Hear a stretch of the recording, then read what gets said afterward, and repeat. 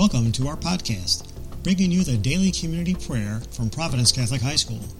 We are located in New Lenox, Illinois, and invite you to join us every school day and pray with us. Now, here is today's prayer.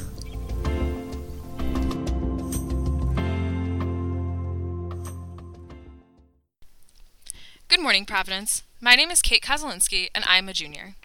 Dear God, earlier this year, myself and a couple other members of ILAC 2.0 attended the TALK program at Minooka High School. TALK stands for Teens Activating the Language of Kindness, and throughout the day, we accomplished activities that brought us closer together with our groups. The activities ranged from group bonding to understanding at a deeper level the trials we had all gone through, and the common ground that we shared because of it.